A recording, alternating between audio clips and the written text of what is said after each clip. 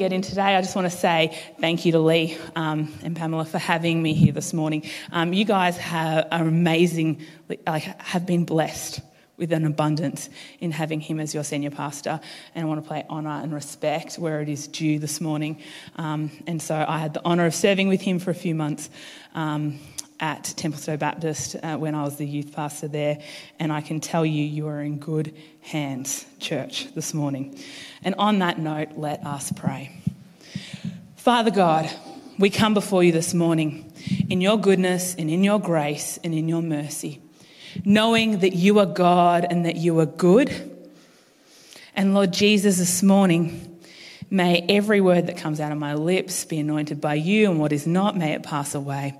Lord God, we drink from your cup and yet rivers flow out of us, and that is the promises of heaven. And so we call on that this morning, that your word would not return void, in your strength and in your anointing, because it's all about you, Jesus. We give it back to you. Teach us something, Lord. Amen. Well, this morning, church, we are going to be looking at the Old Testament, Deuteronomy, chapter 6, verses 1 to 12. If you have your Bibles with you or your devices with you, if you'd like to turn with me and read. This is starting in verse 1. These are the commands, decrees and laws the Lord your God directed me to teach you to observe in the land that you are crossing the Jordan to possess, so that you, your children and their children and after them may fear the Lord your God as long as you live, by keeping all his decrees and commands that I give you, and so that you may enjoy a long life. Hear, Israel, and be careful to obey, that it may go well with you, and that you will increase greatly in the land flowing with milk and honey, just as the Lord, the God of your ancestors, promised you. Hear, O Israel, the Lord our God, the Lord is one. Love the Lord your God with all your heart, with all your soul, with all your strength. These commandments that I give you today are to be on your hearts. Impress them on your children. Talk about them when you sit at home and when you walk along the road, when you lie down and when you get up. Tie them as symbols on your hands and bind them to your foreheads. Write them on the doorframes of your houses and on your gates.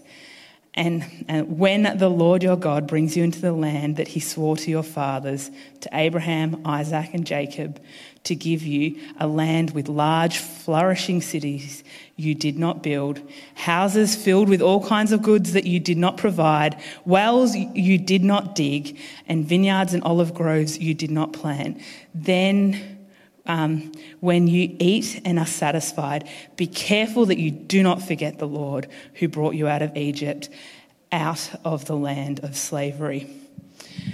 I think sometimes, I don't know about you, but it comes to the Old Testament and we have this tendency to go, Old Testament, old, we got the New Testament, we're in the new. And we can often sometimes look down, particularly on the Israelites, and be like, those barbaric people, how could they be so silly that they denied the God that just brought them out of Egypt and did the whole Red Sea crossing thing. And we look at them and go, how could they forget him so quickly and not trust him when it came the first time round of going into the promised land? We can look at them and go like, oh, their child sacrifices and having told not to do that and not to worship other gods. We're very quick to judge the Israelites and the people of the Old Testament. Yet somehow I think sometimes we have more in common with them than we realise, that we're only a step or two away from making similar decisions in our context and in our culture. So let's not throw out the baby with the bathwater. We know the common principle, if it's repeated in the New Testament from the Old Testament, we keep it, right? Has everyone heard that one before? That if it's a command, if it's something that is repeated and said, we hold on to it. Here's the thing, right? One thing that sometimes isn't repeated as much is the fact that the blessings that are spoken over the people of God and spoken to God's people and proclaimed and that God is declaring, sometimes we have a tendency to let those go as well when we let the Old Testament go. So this morning, church, I would love it if we can sit in a place of taking the blessings that were upon the Israelites people, the promises of God, the promises of heaven, upon us as well. And why can we do that? Because when Jesus died on the cross, in his death, burial and resurrection to life again, we are adopted into kingship. We are taken into the family of God. We become part of that family, and we inherit eternal blessings in Jesus. And there is many blessings that we have, which I believe include the blessings of old. And we are part of that family. And so it's with that mindset that I think we should view this passage this morning, that we continue to inherit the spiritual blessings and promises of God. So the context of what we're looking at. We've got Moses and the Israelites. They've done their 40 years of wandering. Deuteronomy is like reiterating the law a bit, and he's rewriting this stuff, and he's giving them some strong warnings and declarations of what is to come. The promised land. They're standing on the cusp of this. And he goes, before you enter in that, because we've got to remember, Moses isn't coming, right? He gets a glimpse, but he's not coming. And he says, this is the stuff you've got to remember. And there seems to be this really simple equation. If you do this, this is what will happen. So if you fear the Lord, you'll enjoy a long life. If by obeying, so this is found right at the start, by obey the Lord so that it goes well with you and that you will increase. Obey, it'll go well, it'll increase in number as you step into the promised land. Now, I believe we can step into these promises as well as we sit and abide in who Jesus is. And bear with me, I'll get to that. Because they are stepping into their promised land, the land of milk and honey. You know what I find really interesting about this? My dad constantly tells me that I'm terrible at growing grass and I'm a bad farmer because my grass is not as green as my neighbour's grass. Now, let me tell you, this week alone, I can tell you why my neighbour's grass is super green. Because he sprays chook manure over his grass. And you can spare a thought for me, one of the lockdowns we're in one time, he had sprayed a lot of chook manure around the place. It has a particular smell. And when it rains, it's fine. So we had enough rain in the last 2 days that it's gone. However, this one lockdown, it did not rain the whole time. But they say don't move to the country unless if you don't want to smell it. But the concept of the land of milk and honey, what does that mean? Milk comes from good pastures. And so by having good pastures, it means the milk from the livestock is going to be good. They're going to have Owen, my neighbour's pastures, not mine. And honey, it's not talking about honey, the nectar, that like the honey that we spread on our toast this morning. It's talking about particularly the honey of the fruits of the land, like the honey from the date, and that nectar is the honey that it's referring to. And so as you would know, when they went and spied out the land 40 years earlier, I love this part, is like they come back bringing some of the fruits. What did they bring? Does anyone know? Grapes, thank you. Very, very large grapes apparently, because what they had to do was use a pole between two people to carry these grapes. So this is a land that has fertile grass, that, you know, you plant things, it grows well, and so they are going to be prosperous in this land. This is the land of the promised land. Let me suggest this morning to you, if you love Jesus, you are living in your promised land. Because the second we declare that we love Jesus, we are accepted into an eternity with him. And that starts today. It starts the day that you accept him, because we will no longer perish but live in him. And so we are living in that. And yes, we also are aware of the fact that we live in a broken and sinful world. And it is the very hard concept of the now and not yet. Yet we have stepped into those promises and we can call upon those promises of heaven. Yet we are waiting for the ultimate reunion with Jesus in heaven. Our promised land, our land of milk and honey, where we can flourish, is now in the promises of who Jesus is. Our promised land. And this concept of obeying Jesus and who he is repeated in the New Testament. In John 14:15, we find this: "If you love me, keep my commands." I want to be clear about this because sometimes we can fall into this trap of thinking, if I just work hard enough, if I just do enough, I can earn my salvation. You cannot earn your salvation. There is nothing you can do to make yourself right with God. The only way that you can be right with God is through the death and resurrection of Jesus on that cross. This is not a salvation point. However, this is victory living. How do we live in the kingdom of God in victory? How do we live in the kingdom of God in the fullness of what he has for us? He says, if you love me, you'll obey my commands. Why does he give us those commands? To keep us safe in him, to keep us walking well, so life will go well with us. The how. How do we do this? Love the Lord your God with all your heart, with all your soul, and with all your strength. As we know, you probably know this verse a lot better from the New Testament, not the Old. But let me explain one or two of these words. So heart. We think heart down here. In the Jewish context and in the Hebrew, it's actually meaning heart kind of kicks for them a little bit more with the mind, with thought process, the inner being of your thought process. And your soul, that is like the centre of your emotions. And so loving God with your soul and with your strength, they're not talking about physical strength, but they're talking about every part of who you are and what you do. The Message says it this way in Deuteronomy. It says, loving God with all you've got. It's to say that I'm going to love him with every element of my life. There is a practical element of these promises. The word says you need to put it on your heart. So we're talking about our mind, right? We're putting it up here. We're impressing it upon your children. Talking about it when you sit and when you walk, tying them as symbols to your hands and binding them to your forehead, and write them on the door frame, on your door frames and on your gates. Now, in Orthodox Judaism, they actually do this, right? And so you'll see some of them that have tied it to their heads and their hands. Why?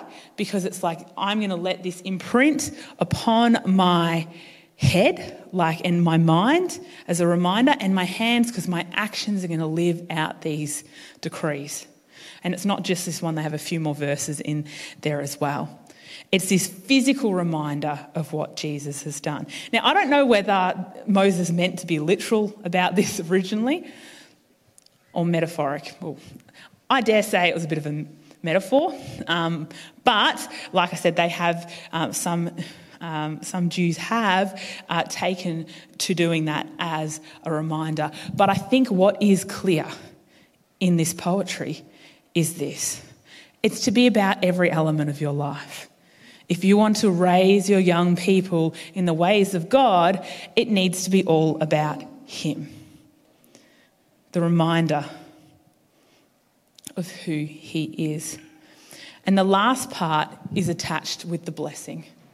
And the blessing that is to come when you do this. And this is what it says. When the Lord your God brings you into the land he swore to your fathers, to Abraham and Isaac and Jacob, to give you a land with large, flourishing cities you did not build. That is a blessing. They did not have to build them. They just received them. Houses filled with all kinds of goods you did not provide. There's provision in the promised land. Wells you did not have to dig. 44 holes. It's a lot of holes. Wells they did not have to dig. And then vineyards and olive groves you did not have to plant. When you eat and are satisfied, be careful not to forget the Lord who brought you out of Egypt, the land of slavery. Here's the thing for us. We have not done anything to earn who Jesus is and what he did on the cross. In that we are in a state of total provision and reliance upon him. He has provided a way forward for us. He has provided blessings for us that in his riches and in his mercy, he said, actually, You do not need to go and pay the penalty for your sin. I will take you back. I want to be in relationship with you. But beyond just that, he then says, you can now live a victorious life in me. Blessings upon blessings, mercies upon mercies that we do not deserve to receive. That is who Jesus is. And let me give you this reminder this morning. When life starts to feel good, don't forget what Jesus has done. When life starts to feel okay again, we're out of these crazy lockdowns, it's feeling a little bit more normal. We're having conversations like, you had it yet? Instead of, was it as bad as they thought it was? Starting to realise sometimes the fear of something is worse than the actual outcome for some people, but then holding intention that it can be a lot worse for other people. And so we continue to go back to Jesus, but in that we go, what are we living in? We're living in the promises of heaven, but let us not forget in the good times who God is. Statistically, more young people and more people cried out to Jesus and prayed during COVID than previous years. So that is one of the stats that's floating around at the moment, that they were reaching out and praying, that they were reaching out and reading the Bible, that they were more likely to engage in an online service than normal, which is amazing news. But let us not forget in the good times who Jesus is. Because here's the thing, right?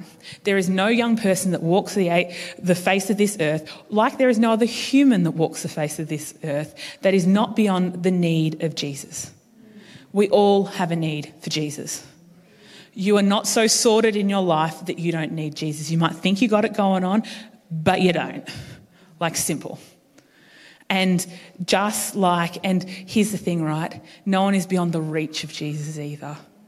It doesn't matter how far we have fallen, where you have gone, what you have done, no matter how badly you have stuffed up. It was at our worst that Christ died for us, fully knowing what you had done before you'd ever done it. Because here's the thing, he died a few thousand years ago. He already knew what you were going to do, and he already said, I'll pay the price for that. It's good news. You are not beyond the reach of Jesus, and I'm telling you, friend, you have a need for him. Well, I was praying when Lee asked me to preach this morning. I was like, Mother's Day, I've only got fur babies. And I was just like, oh, great, this is stuck. What am I going to preach on? And I was praying and praying. I had this overwhelming sense from Jesus that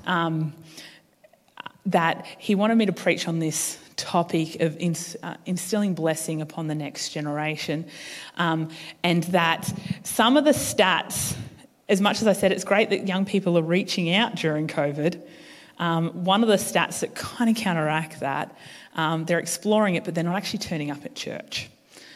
There's a bit of a contradiction there, if that makes sense. They'll explore it, talk about it, but not turn up.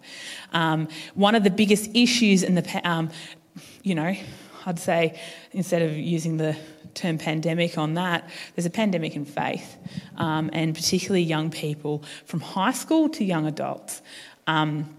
And there was a report written quite a few years ago now called Hemorrhaging Faith. The Hemorrhaging Faith research interviewed over 2,000 young people and identified 4 types of spiritual orientations in students and young adults. And they're summarised like this.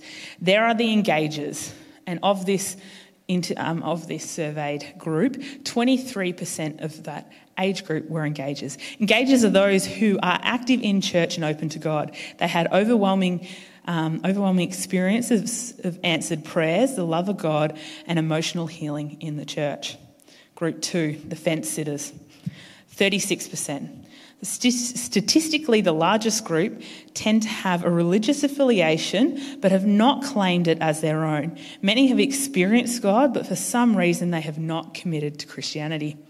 And then third, we have the wanderers at 26%. Wanderers are those who have had Christian heritage, though being involved with church as a child, but would not describe themselves as Christian. They generally have a somewhat positive view of Christianity. And then at 15%, we have the rejectors. Where the wanderers have a positive view of Christianity despite not being Christians, the rejectors have a strong negative view of the church and have completely rejected the church.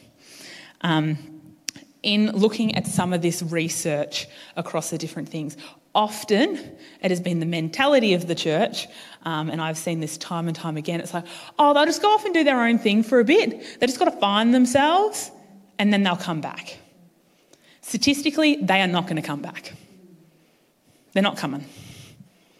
They're more likely to walk away and walk away permanently. They're not coming back in their 30s. Or you might hear the comment, oh, I had kids, so now I'm going to start engaging in church. We're not seeing that trend anymore. It's a harsh reality. This report, and then this was in a Canadian report, I might add, but however, the stats between Canada and Australia in terms of church attendance and the demographics of young people are very similar. We're not that similar to America, and Canada's not very similar to America as well, as close as they are, ironically. But there is a bit of parallel, and there was a bit of research done at the time into the Australian, what it looks like, contextualised for us as well. But some of the encouraging findings. Now, every young person in the room, close your ears. Parents and grandparents. Statistically, you are the most influential person in your young person's life, particularly spiritually. Young people, whether you like it or not, mum and dad still have some form of effect. And they watch and they see.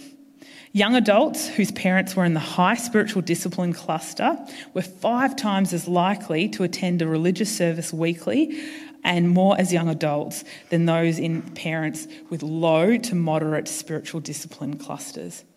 This research found that if you had parents that were engaging in reading the Bible, in the Word, their kids were more likely to be in church.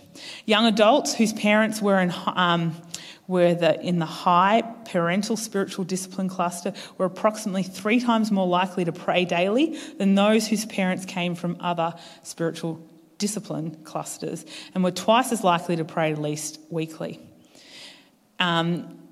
If young adults remember their parents being consistent and regular in church attendance and outside of prayer outside of grace and the Bible reading, these spiritual disciplines are more likely to occur in their own lives. It's simple. It was written about thousands of years ago. If you imprint it on your head, your heart, your hands, the doors, you teach it to your children, you make it a part of your daily life, they're going to pick it up. It's really simple. As parents, we have a responsibility to live out and teach the ways of the Lord. Because unfortunately, they're not simply going to return from COVID without some divine intervention. Our second responsibility is to declare and believe the promises of God over your young people's lives. Young people, can I encourage you? There's a few of you in the house this morning. What up? Hey, you should come join the camp. I'm going to be there. And so it's Maroondah City Church. We're going to have a whole lot of fun. I want to know, this is the type of fun, just side note, type of fun I think of. The other day I tripped on my electric fence. It's a cattle grade electric fence. I thought of a whole new youth night. It's going to be amazing. Come to camp. No, I'm not going to electrocute you. A few of you are looking at me a little bit stunned. Okay, we're going to have some fun. As I keep telling my youth kids, what happens on camp stays on camp, except broken bones. And so we're going to have a whole lot of fun. So make sure you get along to that because it's going to be epic. But young people, let me tell you this. Statistically, most of you in the next few years won't be in church. You have a choice. You can choose Jesus or you can choose to walk away. It's a simple choice. If you want to know the things that keep young people inside the house of God, it's 3 things. There's 3 things from this report that we had in common. The young people that serve in the house. are more likely to stay. Young people that have intergenerational connections, meaning they've got a friend who's older than them, those I know old people who would have thought you can be friends with them, they're great. Often they have snacks in their bags, I don't know why. Get around the snacks. So let me implore you, adopt someone in your church that is younger than you. And so different generational relationships keep young people engaged in church. And the third one is doing a mission trip, an exposure of some sort. If your young person wants to do any form of mission trip, get them there ASAP. Because it is a game changer. If you want an opportunity to do that, second sneaky plug, if you want an opportunity to do that, the other half of my world involves working for an organisation called Youth Dimension, and we run short-term mission trips for young people to go on, and their local short-term mission trips. The next one coming up is in the middle of this year, and I'm more than happy to tell you more details about it because it's super fun. But our choice is our response in this. We have the ability to respond to who Jesus is. That was the Pentecostal wink. It's time to start that exiting music. We're about halfway through. No. We have a choice how we respond. As parents and as young people. Young people, you have a choice. You can, like I said, you can choose Jesus. Because he stands there and says, hey, I want to be part of your life. I want to declare blessings over your life, that it will go well with you. Why will it go well with you? Not because we have to do things to earn Jesus, but Jesus says, hey, come and abide in me because I want a good life for you. I don't want you to live tapped out every weekend, not remembering what happened because you're capping. He wants you to understand who he is and that fullness of who he is. He sees you and knows you, and at your worst he says, I want you. And he wants to give you hope for a future and a life with him. You can choose that. Parents of young people. I just had this massive sense when praying about this, that there are young people in your lives that might not be represented here this morning, that no longer walk in faith, that you are praying for, or maybe you've even given up on praying for because you think there's no hope for them. They are not beyond the reach of Jesus, and they're not beyond the need for Jesus. We have to stand and declare the promises of heaven over our young people. We need to get serious about declaring who they are and what God has in store for them. In Deuteronomy 7, it says this, and we're going to move into a time of communion, church. It says this, if you pay attention to these laws and careful to follow them, then the Lord your God will keep his covenant of love with you as he swore to your ancestors. And these are the promises. Let's declare this over our families, over our households. He will love you and bless you and increase your numbers. He will bless the fruit of your womb and the crops of your land, your grain, your new wine and your olive oil, the calves of your herds and the lambs of your flocks in the land that he swore to your ancestors to give. He will bless you more than any other people. None of your men or women will be childless, nor will your livestock be without young. Now, I know on Mother's Day for some of us this morning it can be hard because we maybe are not mothers yet, or we've never had the opportunity to be mothers. And we read a verse like that and we say, well, why not me, God? But we can sit in that place of understanding that God in his fullness and blessings is a God that is working, and there is many spiritual children that need mothers, that need someone to look out for. And I know sometimes that feels like a cop-out answer, it honestly does, but yet God says, hey, I'm raising up a generation, and there is plenty that need mothers. If you want to know, there's over 10,000 kids in the foster care system at the moment. I think it's even higher now, post-COVID. They need parents. They need to be reached.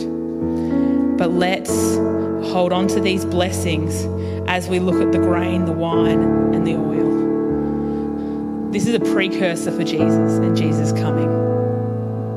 If I could get the host to come down the front for communion. a precursor being this, that the grain and the bread, that Jesus is going to be the blessing of Jesus' body broken for us. The wine represents his shed blood, and the oil represents his spirit poured out onto us and into us.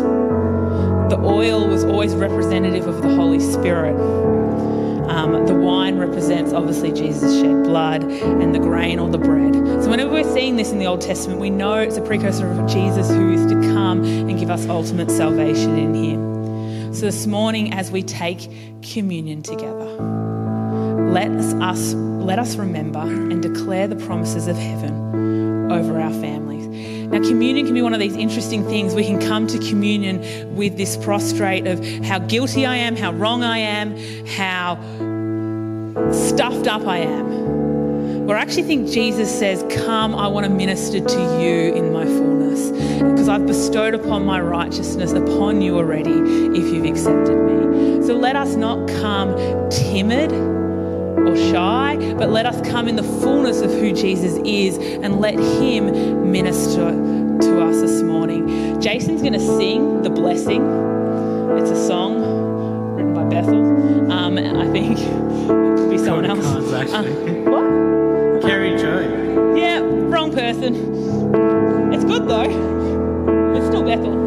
Thank you. Hashtag partly right. But he's going to sing that. And let's declare this over your families this morning. We're going to open the altar. If you'd like to take communion, you can take it back to your seat. You can take it in your own time as you declare blessings over your family. But if you'd like prayer this morning, if you'd like to be anointed with the oil, there is anointing oil.